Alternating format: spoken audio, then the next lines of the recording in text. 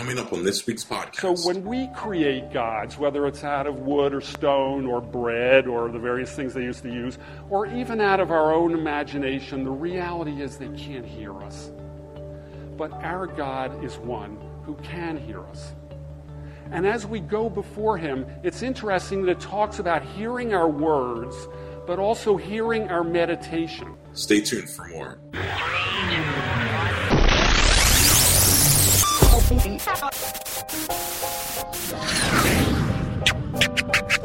And welcome to another New Hope Chapel podcast. Located in Arnold, Maryland, New Hope Chapel is a vibrant church committed to biblically based teaching, often focusing on discovering the Jewish roots of the faith. You can find out more about our church at newhopechapel.org. Now, here's Karl Nebbia with today's message. Ministering today, talking today from Psalm 5, and we're only going to cover the first 3 verses because that's all I can get through in the time that I have, realistically. But I think there's enough in those 3 verses to chew on, and I believe that God can speak even in those parts.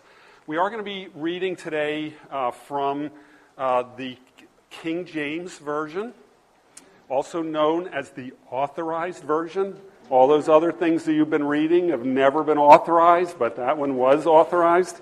And fortunately, we had some people that knew what the authorization process was, and they gave us that. But the King James is particularly good for a number of things. And one of the things I think it's great for, and there's all kinds of great reasons to say, well, I read the King James as opposed to something else, has to do with which of the original documents it was based on and which were older and that sort of thing. But one of the great things about the King James is that I think it's kind of noted for its more or less beautiful and artful language, its way of conveying the Word of God in a way that seems like poetry. And I think we need to remember that, God created art and poetry the same way he created people and lions and trees and all these other things. God created those things. So he's the author of art. He's the beginning of art, beginning of poetry, literature, all those types of things. And the great thing about art, I believe, is that it doesn't necessarily intend to convey all the absolute detail of everything, but its real intent is to inspire you, to give you a sense of something that goes beyond the simple, the what's present before your eyes, and convey something deeper, more beautiful, more thought-provoking, more inspiring. And that's why I think that art is actually very important to us. It helps generate those things and push us on. And as you know, I love to bring art here to church with me, so you're going to get treated to a little bit more of that today. But once again, I think the critical thing is when something is done artfully, it tends to be done in a way that is inspiring, that makes you want to kind of flow along with it. So today, we did just sing Psalm 5, 1 through 3. You may not have recognized it when you heard it, but those words, once again, were from the King James. And once again, another great thing of the King James, that's the only way you can sing Scripture, is it has to be from the King James. It's just not possible when they've reconverted the words and put them into plain English. It just doesn't come out quite so well. So let's just read again. And I'm going to start off, it's introduced in the Scripture with the following. To the chief musician upon Nahalath. Now, Nahalath is not mentioned anywhere else in the Scripture, but it's thought to be basically a wind instrument of some sort. So if you can imagine, as opposed to a group like this playing, the song might have been sung with one person playing the flute. Certainly a different setup. But once again, that's what this particular thing is thought to be. And it says, a psalm of David, give ear to my words, O Lord, consider my meditation, hearken unto the voice of my cry, my King and my God, for unto thee will I pray. My voice shalt thou hear in the morning, O Lord. In the morning I will direct my prayer unto thee and will look up. Amen. Father, we thank you for your words. Lord, we see so many different things in your scripture, but we in these days are studying the Psalms that were used to worship you. And Lord, we just see so many wonderful things in them. Lord, we pray that you would speak to us through these 3 verses today. Lord, and do a work in our hearts and in our lives. Lord, taking us ever onward. Amen. So, this is a Psalm of David. Can I try again now? Yeah? The magic of electronics. There we go. So are we going to have to work this way, or do you want to try it? Or okay. So we're going to start off with, once again, a little bit of artwork. This is David as portrayed by Michelangelo. This is actually a 12-foot marble statue. It's cut from one solid block from beginning to end. A statue that conveys beauty, it conveys youth, and it conveys, I think, strength. I mean, that David is really, in modern day terms, we might say ripped. Now, that's not in the King James, but David is really, once again, 12 feet of solid rock. And the incredible thing, of course, in sculpting out of marble is you essentially couldn't make any mistakes. It wasn't like, you're working with clay and, we got a little problem here, we push this back, or like I have a brother-in-law that does non-representational art, which means he paints things that don't look like anything. So nobody can really criticize what he does, But he goes over and over and says, no, I don't like that. He goes back and he puts some more paint on and so on. But when Michelangelo saw this piece of rock, I think it had already been turned down by lots of others. The idea of trying to work with this 12-foot slab was certainly very challenging. But he went ahead and he did the whole thing. It's all one piece. The arms, the legs, everything are all one piece that he's carved out. And once again, it just gives you this sense of beauty, strength, and youth. Now, let me try again now. Nope.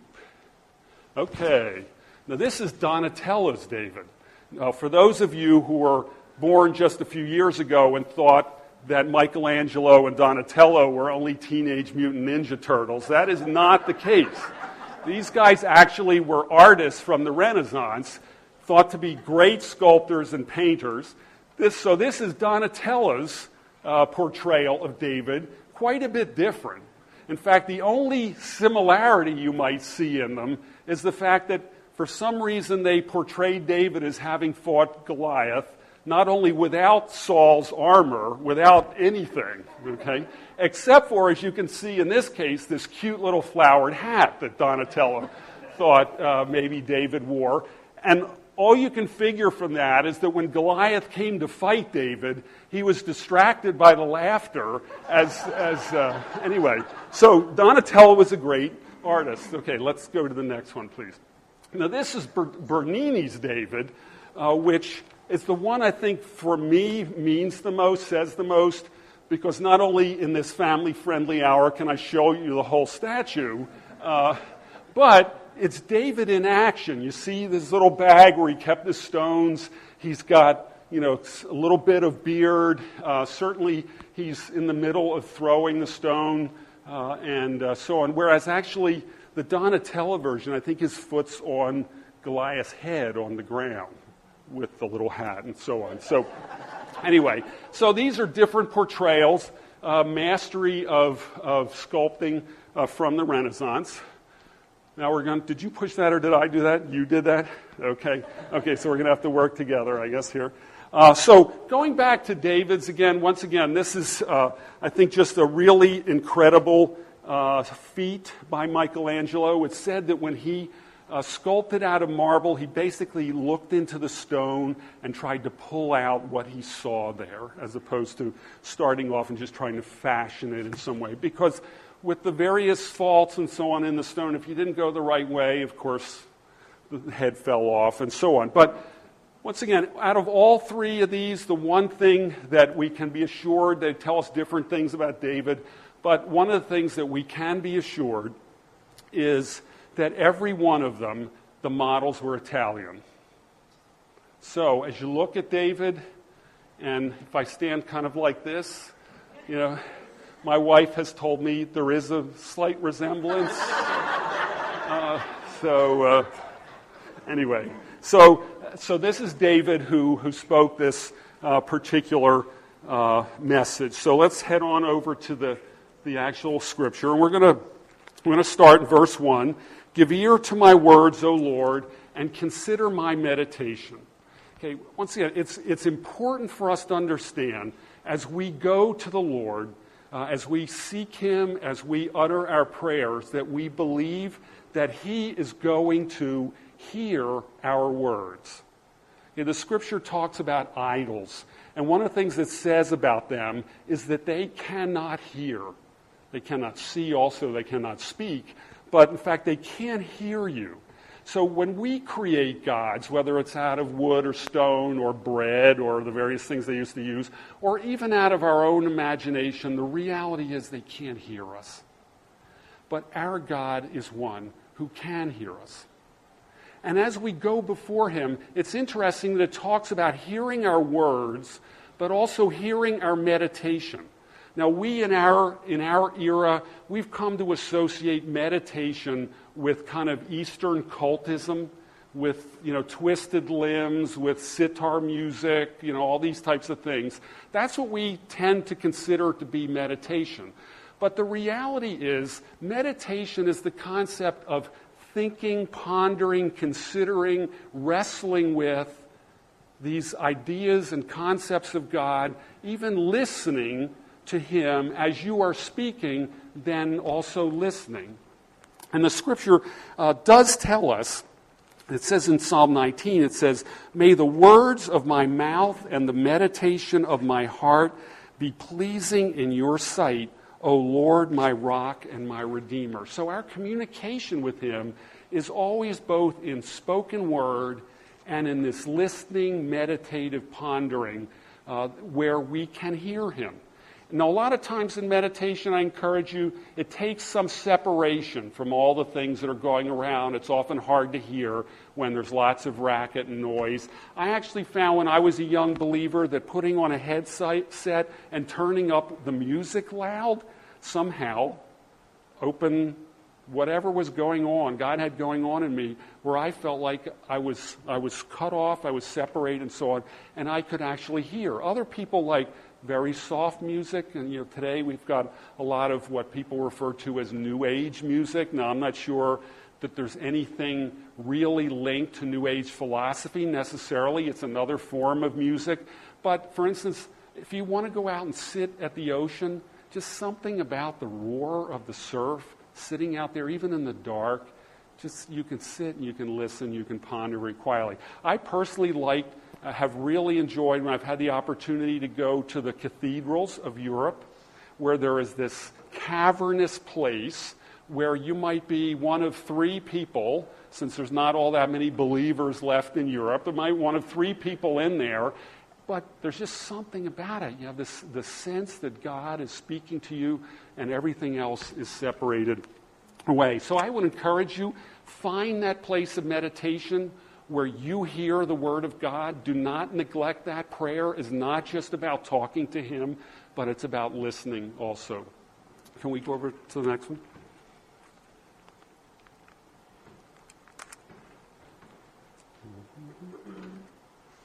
Now, the second portion of this, hearken unto my voice, the voice of my cry, my King and my God, for unto thee will I pray. It's significant here that David is saying, Lord, listen to me. Now, once again, when you think of the idea of going to the King, going to God, and saying, listen to me, there had to be a relationship there that opened that door. Because certainly, at this time in history, you just didn't go to the king and say, listen to me. In fact, certainly it's recorded in the scripture that even the wives of the king didn't get to talk to him unless he asked them to come in and talk to them.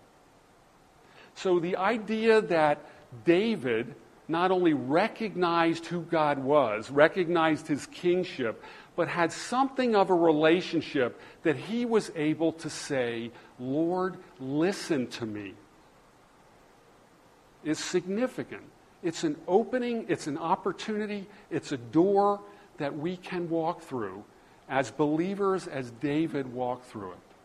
Now also, he then says that it's going to be unto the Lord that David is going to pray. There's no one else. He's not going to seek everybody else's help. It's God that he goes to. And for us, once again, the question is not who do we go to first, which is important, but who do we go to at all? Okay, God is the one that we have to take our issues to, take our troubles to, take our concerns to. He's the one that wants to work in our lives. Now let's go over to the third verse, and I'm going to spend most of the time here. My voice shalt thou hear in the morning, O Lord. In the morning will I direct my prayer unto thee, and will look up. Now here, the thing I like about this particular part is the idea of going to God in the morning. Now the funny thing about it is, historically, if you have children, when do you sit down and teach them to pray? I mean, traditionally, it's as they're getting ready for bed, right? So they're praying at the end of the day, which isn't a bad thing. But the idea that we've, in the end, taught our children that you pray at the end of the day leaves all that stuff that's passed over during the day, and maybe it's intended to convey a sense of security as they go to sleep, and I think that's important.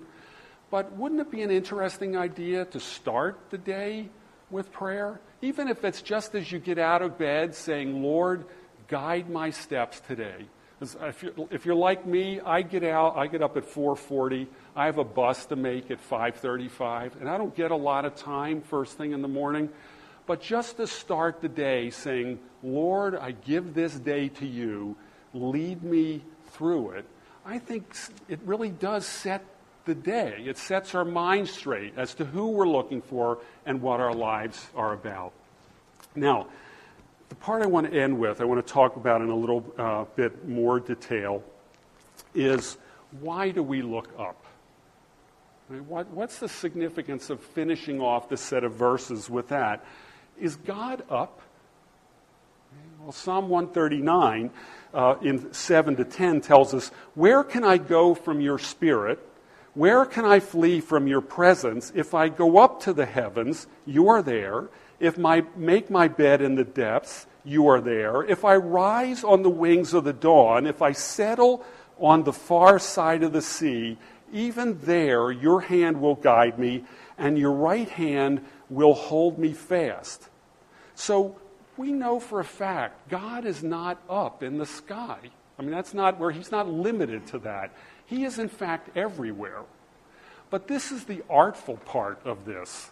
The idea of up is a symbol. Okay? It's an idea, it's a concept to encourage us to look deeper. It's not just physically looking up, but it conveys something much more than that. It conveys a lot more than that. Now, I want to talk a little bit about what I see that as conveying. So if we could go to the next one, Justin. First of all, once again, it's the idea here, the symbolism here. And we have lots of symbols in the Scripture. We have communion. We have baptism as a symbol. The idea of a lamb being sacrificed is a symbol ultimately of God being sacrificed and so on. So God, once again, is the author of this concept of providing us with symbols that mean something far deeper than the specific thing we're looking at. So in looking down, I think it's important, God is wanting to work in us to bring about an attitude, a thought, a kind of a provocation from going from looking down to looking up. So the first thing is that looking down focuses us essentially on one point. Now, if you believe in science and what gravity's all about, gravity is pulling us all toward one central point in the middle of the earth. So it doesn't matter if you're in China, the United States, wherever you happen to be, if you're looking down, you're essentially all focusing on the same point. So the idea of down is one that brings about a focus and narrowing of our vision. On the other hand, the idea of up is expansive. There is no end, as one famous American said, talking about to infinity and beyond. That's what up is about. Never ending, no limit, no bound. That's the nature of God. He's not one point, he's everything. So it's important that when we think about it, we change our ideas, we begin to think of God as he is. Think up, because he is so expansive, without bound. Now also, as we look down, what do we see when we look down? Spiritually, we see the miry clay that he just pulled us up out of. Okay? So that as we are looking down, we're focused on where we've been, what we've been stuck in, all the problems and issues that God drew us up out of. And he wants us, once again, to look up, conveying the concept of our future, where we go with him, what he's going to do in our lives, not to focus on, I was just really, really bad. There's a scripture that I was drawn to in Ezra, and I think I'll find it here. It says that Ezra says, he prayed at one point, he said, "Oh my God, I am too ashamed and disgraced to lift up my face to you, my God, because our sins are higher than our heads, and our guilt has reached to the heavens. From the days of our forefathers until now, our guilt has been great. Because of our sins, we and our kings and our priests have been subjected to the sword and captivity, to pillage and humiliation at the hand of foreign kings, as it is today." So here's Ezra, a great man of the Bible, not having yet seen, of course, the coming Messiah, but one who could not lift his head for the sense of this oppression of their own sin and what that had done to them. But that's not God's choice for us. He doesn't want us to be oppressed by our past and where we've been. He wants us to look up toward him and to our future. Now, another really interesting thing about looking down is that when you're looking down oftentimes at other people. Okay? Now that's a positional thing, a picture, an image, a symbol. But the reality is, if we're looking down at those folks, do they get the gospel message very clearly? No, they're not looking at us. They see us looking down at them. That's the concept oftentimes referred to as self-righteousness, as we look down on other people. One of the things that fascinates me most about Facebook, and I don't know if a lot of you I know are on Facebook because you friended me, and I friended you back. So that's a good thing, I guess. Anyway, one of the interesting things on Facebook is it does serve as a platform for everybody to tell how stupid everybody else is. Okay. Particularly the politicians, And it's just amazing how much, there's been stored up in us that wants to rant and say, these guys are really idiots. Now, I hope they don't call me and ask me to come up and take their place in Congress or whatever. I'm not sure I would do that great a job. But once again, looking up instead of looking down at everybody else, looking up means drawing our eyes unto God and his greatness. So once again, as you think of up, think of that. The last thing I want to mention is that the concept of looking down conveys a picture of fear and submission. Okay, now there's a story in Joshua, I think it's Joshua 10, where the Israelites captured like 5 kings. And basically Joshua says, bring them out of the caves, wherever they were, and they put them on the ground, and they put their foot on the neck of each of those kings. And that was, at that point in battle, that was the symbol of your victory, of their being forced under your power, where their face was in the ground, and you were going to stand there with your foot on their neck. That is not the relationship that God has called us to. Now, a lot of you have dealt with children. I, for a number of years, had some.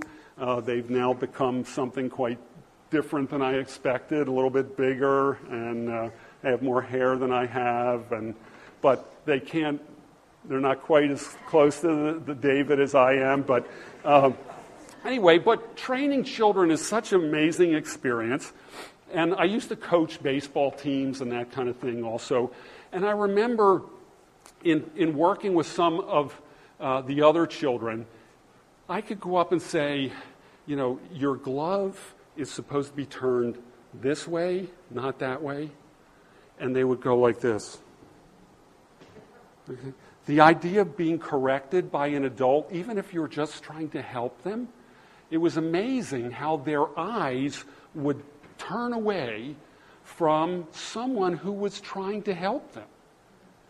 Now, sometimes my kids weren't perfect. I know most people think they were. They weren't. Even Eric was not perfect. But anyway, we had to discipline them at times. And it was a painful experience for me. I know it was painful for them too, but it was painful. But the most wonderful thing in doing that discipline is coming to the end of it and being able to hug them and express your forgiveness to them, where once again they would look up to you. Because when you say it's time to go, we're going to get the rod or whatever, the head goes down. They're ashamed. They don't want to look in the eye. But that point you get to in the restoration of your relationship, when they can look at you again and understand that they are forgiven, that's what the relationship is that God wants for us. It's well and good that before God we do learn to bow ourselves, we learn to acknowledge our sin. That is incredibly important. But in the end, and in our walk on with God, we have to be able to look up and look Him in the eye and say, we're going on together. Give Him a big hug. Say, Lord, take me where you want me to go. So that's the nature of His calling. That's why, as we come to Him and we pray, that ultimately He calls us to look up. It's just a symbol. Doesn't necessarily have to be like that, but it can be like that as a way of expressing that symbol. But in the end, I believe looking up conveys these concepts. It conveys that you are relating to God with a hopeful expectation. I think Justin mentioned a few weeks ago that the word hope in the Scripture really conveyed that concept, that this is someone that we look to. We can look in the eye with hopeful expectation about where He's going to lead us. And I'll tell you, when children can look at their parents, can look at their grandparents, what a wonderful experience when you have that kind of love. Now, we're going to spend a few more minutes just to close here, looking at a few more things. Once again, keeping your mind on this idea of looking up. The first one is the Sistine Chapel. Now, the Sistine Chapel is actually a small place. It's not considered a cathedral. It's kind of an afterthought of Italian architecture and so on. But the interesting thing is that this is the roof. So when you go in there, your eyes are not drawn to the walls at all. There's benches along the side, there's some woodwork and so on, but your eyes are immediately drawn to this painting that probably runs, I would say, maybe twice the length of this room, and it's way up in the air. And of course here, this one little part is, God creating life with Adam and so on. right there at the beginning, this tells all kinds of biblical stories across this roof so that when the room's full, everybody's just standing there looking up at this wonderful, wonderful picture. Okay, next one, please. Okay, this is the Duomo in Florence. And once again, this is the center of it. And I'm not sure if you're aware, there are differences in architecture that occurred over the years. And some of those differences are actually based in belief systems and concepts and so on. So that, for instance, if you go to Protestant churches, certainly across the United States and many other parts of the world, you will see they're built quite differently than most Catholic churches, or at least traditional Catholic churches, or Eastern churches. The Protestant churches tend to be focused on somebody who is ministering the Word of God, the truth of God from the front. All the seats are aimed at that particular person. Certainly in the early days of this country, the people preaching were, up there looking down on the rest of us, but that's where the focus was. And they often had a steeple on the outside, and that steeple artistically symbolized God's coming down to earth, the Spirit of God coming down to earth and ministering to people in that congregation.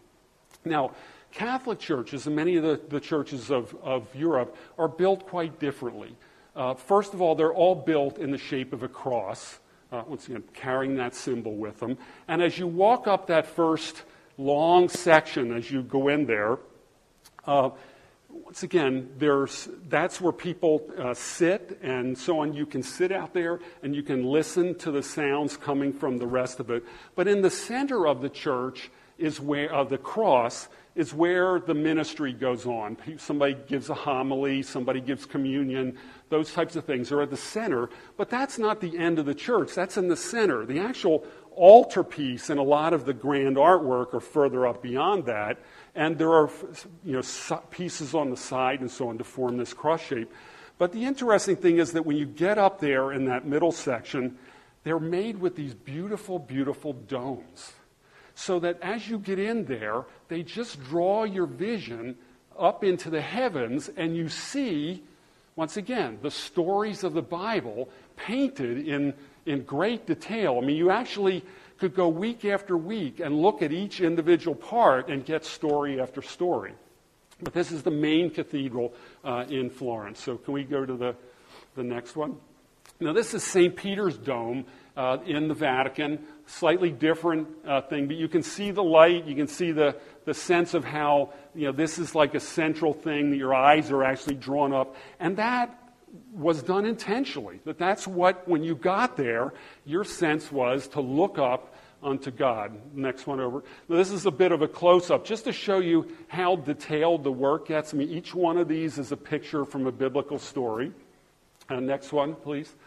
And then, of course, this conveys, as the light moves around, these beams of light pour in through various portions of this dome. And it's inspiring because, once again, it draws you to the sense of the greatness and wonder of God as we look up. Next one. Anybody know where this is? It's the Naval Academy Chapel. And when we go there once in a while, usually on Christmas Eve, you can't help but look up and sense the glory of God in the heavens. I mean, it looks like the heavens when you're in there. So, last one, please. Now, I had to do a little bit of modern art, okay. It's not quite, to me, as inspiring, but anyway, this is a little bit of modern art. So, once again, God is encouraging us to go beyond where we were, to go beyond thinking of where other people are, to go beyond looking at something that is very limited to something that's expansive, and that's Him. But ultimately, He wants a relationship with us that's built on looking into His eyes, looking up into His eyes with hopeful expectation, and He's going to take us on in doing that. Thank you for listening to today's podcast. We hope it was a blessing to you. New Hope Chapel is a vibrant ministry in Arnold, Maryland. We are a Christ-centered church with biblically based teaching focused on the Jewish roots of the faith and committed to helping each person discover and use their spiritual gifts. If you're in the area, we would love for you to come and visit. You can find out more information about our church at newhopechapel.org. Subscribe to the New Hope Chapel podcast on iTunes, and you'll get the next podcast in your sleep.